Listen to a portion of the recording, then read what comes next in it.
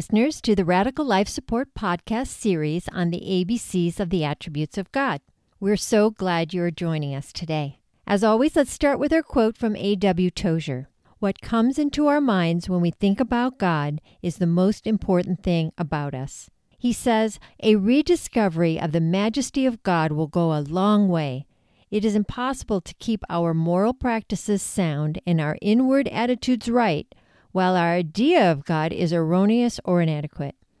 If we will bring back spiritual power into our lives, we must begin to think of God more nearly as He is. And that's the purpose of our study, making sure we have a right view of God. Let's do that today by talking about the letter T. God is transcendent. Transcendence is the aspect of God's nature and power that is wholly independent of the material universe, beyond all known physical laws. Thus, God is exalted far above both the universe and human knowledge. Basically, as we discuss this attribute, we have to also say that God is incomprehensible and incomparable. He is not like anything or anybody the human mind can even ever imagine. He is above and beyond the earthly things that we know of. God describes Himself as the high and lofty one, but that is only for our benefit to understand Him. It is not about Him being physically above the earth like in space, or beyond the universe if we can even grasp that, but He is above all also in magnitude, spirit, being, nature. He's above all in character and every quality and aspect of life. If God transcends all things, then it reasons that all of His attributes are transcendent. This includes His love, power, sovereignty, holiness. He has transcendent beauty, glory, knowledge, and wisdom. Since He's infinite and eternal, His transcendence was, is, and will always be in surpassing abundance forever. He has no equal. As a matter of fact, the distance between Him and any other supposed God is infinite. There is no comparison.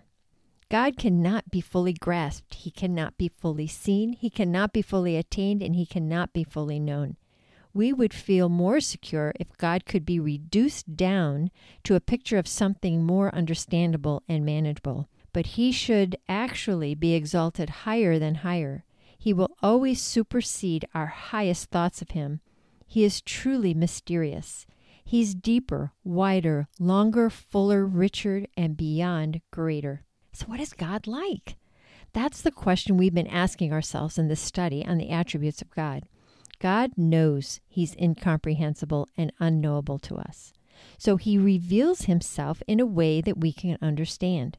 Now, He doesn't have to reveal anything of Himself, but He does. And when He chooses to reveal something of Himself or His ways or His divine attributes, it can be an act of love, like experience His mercy and grace, or it can be a warning statement about His justice and power. So let's explore some of the ways He has revealed certain truths about Himself through the Word, creation, Jesus, and the Holy Spirit. How does God reveal Himself as transcendent through the Word?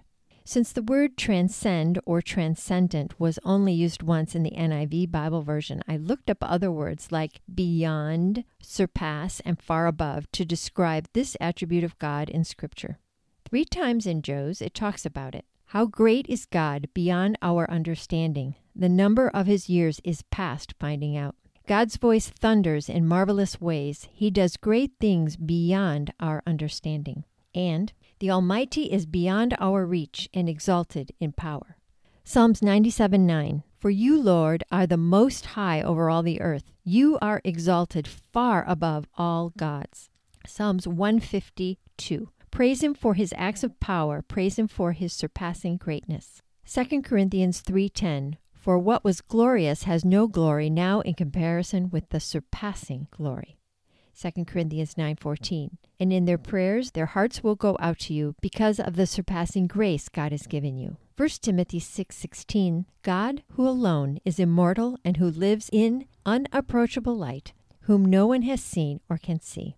Isaiah 55:8. As the heavens are higher than the earth, so are my ways higher than your ways, and my thoughts higher than your thoughts. Psalms 8, 3-4. When I consider your heavens, the works of your fingers, the moon and the stars which you have set in place, what is mankind that you are mindful of them, human beings that you care for them? This verse touches on the fact that God so transcends us, so superior, so above and beyond, that we are mere dots on the planet. Have you ever thought while you were up in an airplane about the hundreds of thousands of people below you and how small and insignificant they seem from your position overhead? The contrast between God and us is great. Yet God knows each person so intimately and personally, counting even the number of hairs on each head, and He wants a deep personal relationship with them all. He knows exactly what is in their hearts, their hurts and their joys. This transcendent God gives breath to each person. He created them all uniquely. Each person has high value to Him, and He gives purpose to each life. How does God reveal Himself as transcendent through creation?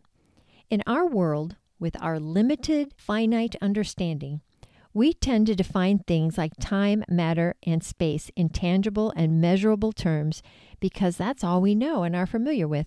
If we try to do this with God, though, it always comes up short. He transcends all visible things. He doesn't fit into a box where you can define Him in earthly terms. He's like no other. It is inadequate to say He is the highest being of some kind of categorical order, starting with, let's say, you have the smallest particle like an atom, and then you go from plants to animals to man to angel, and then you say there's God. That's like listing God as a part of the created world, which He is not. He is totally outside and not confined in any way to the world. He is creator, and we are creatures. As creator, though, He is completely involved in all things. Without Him, nothing works in creation. He didn't just start the world and then leave it alone to fend for itself. He runs and rules over all. The Bible uses the word spirit to define the nature of God. It says God is spirit. Spirit is supernatural. It is not easily described in the natural. Spirit is beyond understanding and cannot be quantified. Jesus used creation to illustrate this point. In John 3:8, He says the wind blows wherever it pleases. You hear its sound, but you cannot tell where it comes from or where it is going. So it is with everyone born of the Spirit. It takes faith to believe in the supernatural and in what we cannot touch or see or understand. But although faith is a huge part of the equation when it comes to believing in an invisible, transcendent God, God gives us an incredible amount of substance and facts to reinforce our faith. It isn't a blind faith. Romans 1:19-20 says, "Since what may be known about God is plain to them, because God has made it plain to them. For since the creation of the world, God's invisible qualities, His eternal power and divine nature have been clearly seen, being understood from what has been made, so that people are without excuse." God has intentionally built into and displays in creation some of His qualities and attributes so everyone would know that He exists and is real. But God isn't nature or in nature. It is an extreme injustice to describe Him only through nature. Throughout history, physical idols and imagery have been created by man to explain their little g gods. They seem to believe that a God exists of some type, but they use their own vain imaginations based on what they saw around them and formed an image or idol to worship. Some idols look like animals or combinations of man and beast. Man will fashion their gods based on their own moral beliefs. To me, Greek and Roman gods were fashioned like our comic book superheroes, with supernatural powers, human characteristics, and human flaws. Groups of people and nations created what they thought God was like, and they built whole societies around that view. We have to be careful that we don't do the same today. We can create an image of who we think God is and build our lives around that image.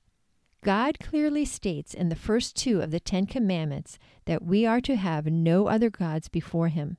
And we should not make for ourselves an idol of anything in heaven above or on the earth beneath or in the waters below. My NIV commentary says, because God has no visible form, Any idol intended to resemble him would be a sinful misrepresentation of him.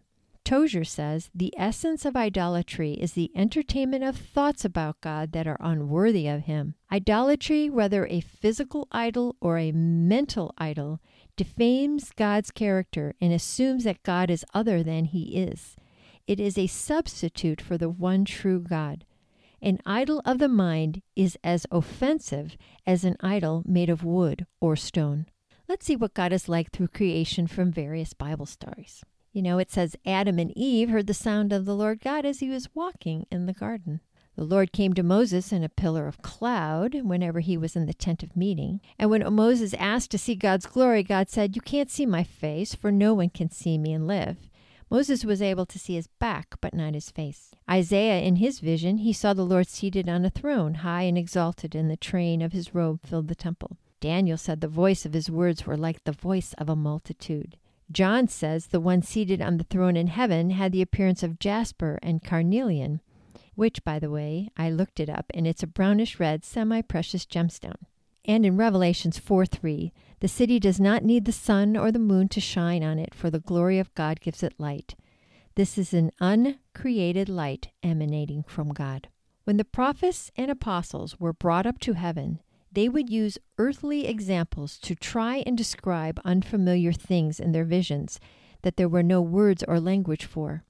Their descriptions were an attempt to explain what they saw and prove the existence of something beyond our knowledge. Paul said when he was caught up into the third heaven that he heard inexpressible things, things that man is not permitted to tell. In these visions, we get a peek into the unknown and unseen. From there, we take what we have been told from God's infallible word, and we believe it and exercise our faith in all the rest that is untold. All this to say that our faith in God and the heavenly realm cannot be said to be baseless. It has a solid foundation. How does God reveal himself as transcendent through Jesus? Well, the Bible says Jesus is an exact representation of God. Jesus said, "If you have seen me, then you have seen the Father." Matthew 11:27 says, "No one knows the Son except the Father, and no one knows the Father except the Son, and those to whom the Son chooses to reveal him." Jesus came not only to redeem us, but to reveal the Father to us. The Father sent his Son to disclose himself, showing us his love, holiness, mercy, grace, power, knowledge, and gentleness. And all this and more were displayed through the way Jesus lived his life in perfect obedience, his non-condemning interactions with people, the authority of his teachings, his supernatural miracles, and his resurrection from the dead. Jesus also has transcendent qualities. Ephesians 3:18 and 19 says that the love of Christ surpasses knowledge. My NIV commentary says it's not unknowable, but it's so great that it cannot be completely known. Philippians 3:8, Paul says, "I consider everything a loss compared to the surpassing greatness of knowing Jesus Christ." Coming into personal knowledge of transcendent Jesus brings about transformation because you are putting your faith in someone who is greater than the world. If you need help or answers, go to Jesus. Jesus says, "Peace I leave with you, my peace I give you. I do not give to you as the world gives." This is a peace that transcends the world and cannot be found in the world. It also says in Philippians 4:6-7, "The peace of God which transcends all understanding will guard your hearts and your minds in Christ Jesus." The full dimension of God's love and care are beyond human comprehension. If you want true love and true peace in your life, you can only find it in God the Father and his Son, Jesus Christ. We as humans cannot generate these intangible things. It comes from a supernatural and higher source. Jesus said in John 16, "All that belongs to the Father is mine," and the Spirit of truth would take from what is Jesus's and make it known to us. 1 Corinthians 2:9-10 states that no eye has seen, no ear has heard, no mind has conceived what God has prepared for those who love him. But God has revealed it to us by his Spirit. The Spirit searches all things, even the deep things of God. The things of God are spiritually discerned. God Jesus, and the Holy Spirit wish for us to know him. How does God reveal himself as transcendent in our heart? Remember, here is this transcendent, incomprehensible, incomparable God who asks us to seek his face even though we can never fully know him as he is. He promises, though, that those who seek him will find him. I believe the more you desire and seek to know him, the more you will know of his character. It should not be just head knowledge, but an experiential and personal knowing in your heart of him, which is again life-transforming. You'll find that the knowledge of him is so precious that you want his thoughts and his ways to become your thoughts and your ways. When the men of the Bible came into the presence of God, there was a healthy terror, awe, and a sense of dread due to their undeniable sinful condition. And after their encounter, they had a clearer understanding of the Almighty and who he is, and it energized their lives. They boldly proclaimed that all should bow before this transcendent God and to walk in obedience to all his commands. They felt that fear and wonder from being in heaven with God, and then they walked out their fear of God in confident faith on earth. And that is what we should do as well.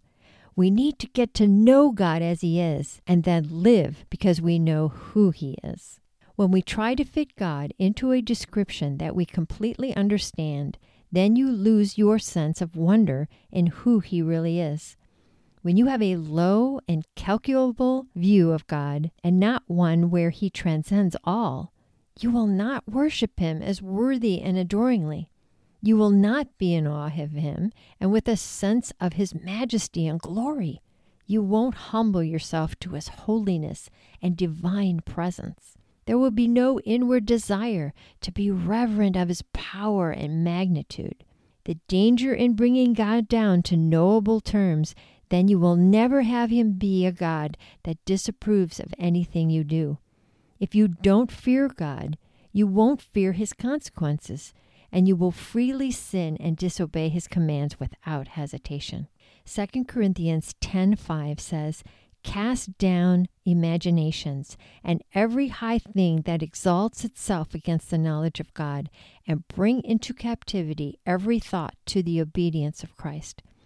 We need to seek to know him rightly so we can praise him worthily and only think about what would be pleasing to him.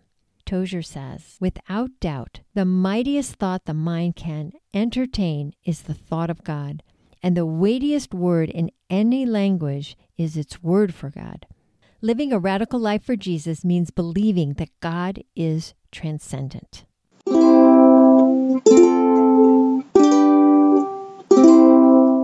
If you know anyone who could benefit from hearing about God's wonderful attributes, please share this podcast with them. We are listed as Radical Life Support on Apple Podcasts, Google Podcasts, Spotify, and Stitcher.